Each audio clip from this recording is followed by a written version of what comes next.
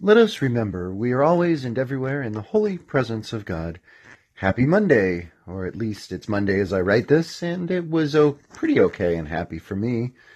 I hope it's good for you too, wherever and whenever you are as you listen. Welcome to the Presence Podcast, episode number 57. I'm Rick, and it was a pretty bright Monday where I was, and this allowed me to more easily open my eyes, my heart, and my soul to recognize the presence of God as I moved through my day. Keep your ears tuned here for a few minutes, and let me tell you all about it. So today, near the start of my 7th period, just as I was beginning to show them the video I mentioned in episode number 54, the fire alarm went off.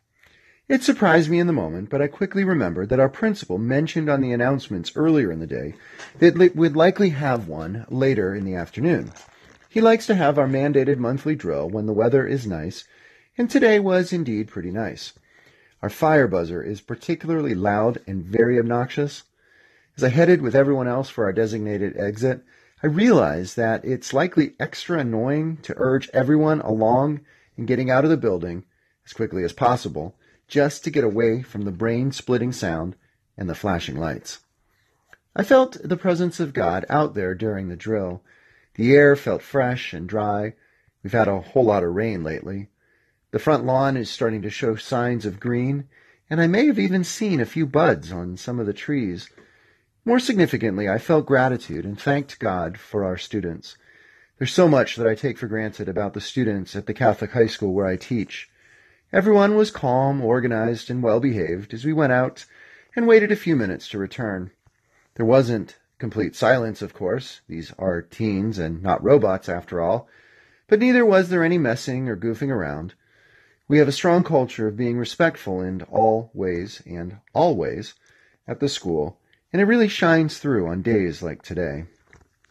Being out for our calm, actually enjoyable fire drill today made me think of a prayer intention we offered in my classes today.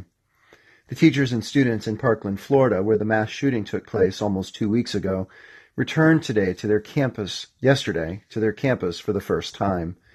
While the building where the murders were committed is closed off by a chain-link fence and will likely be demolished at some point, the rest of the campus was again open. Students and their parents could retrieve belongings from where they were abandoned when the violence began. They also attended an orientation in advance of their return to school this Wednesday, the 28th. I thought of this community more than 1,000 miles away during our fire drill today, as the murderer in Parkland got everyone out of classrooms by pulling their fire alarm. I cannot imagine the chaos, fear, confusion, and ultimately the bloodshed that 19-year-old caused on Ash Wednesday of this year. I hope yesterday on the Sabbath that those preparing to return to classes in Parkland felt God's presence with them, and that they also feel this presence on the first day back on Wednesday.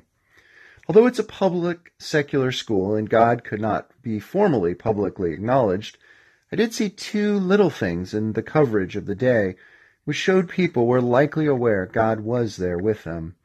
First was the widely shared photo of the rainbow, which burst forth there in the sky. And near the school, where a memorial now sits outside the gate, 17 people were dressed as angels. The organizer of this group said that these costumes are sent to sites of mass shootings and disasters, so the survivors, quote, know angels are looking over them and protecting them. Many of the angels dressed up and present for the Parkland community were themselves survivors of the Pulse nightclub shooting in Orlando. I'm glad God was present there through those who had also known loss and the power of community in getting through horrible, life-altering events. When have you returned to a place which held bad or uncomfortable memories? How did you experience angels or God's presence in that place and time? Thank you for listening. Blessings and peace.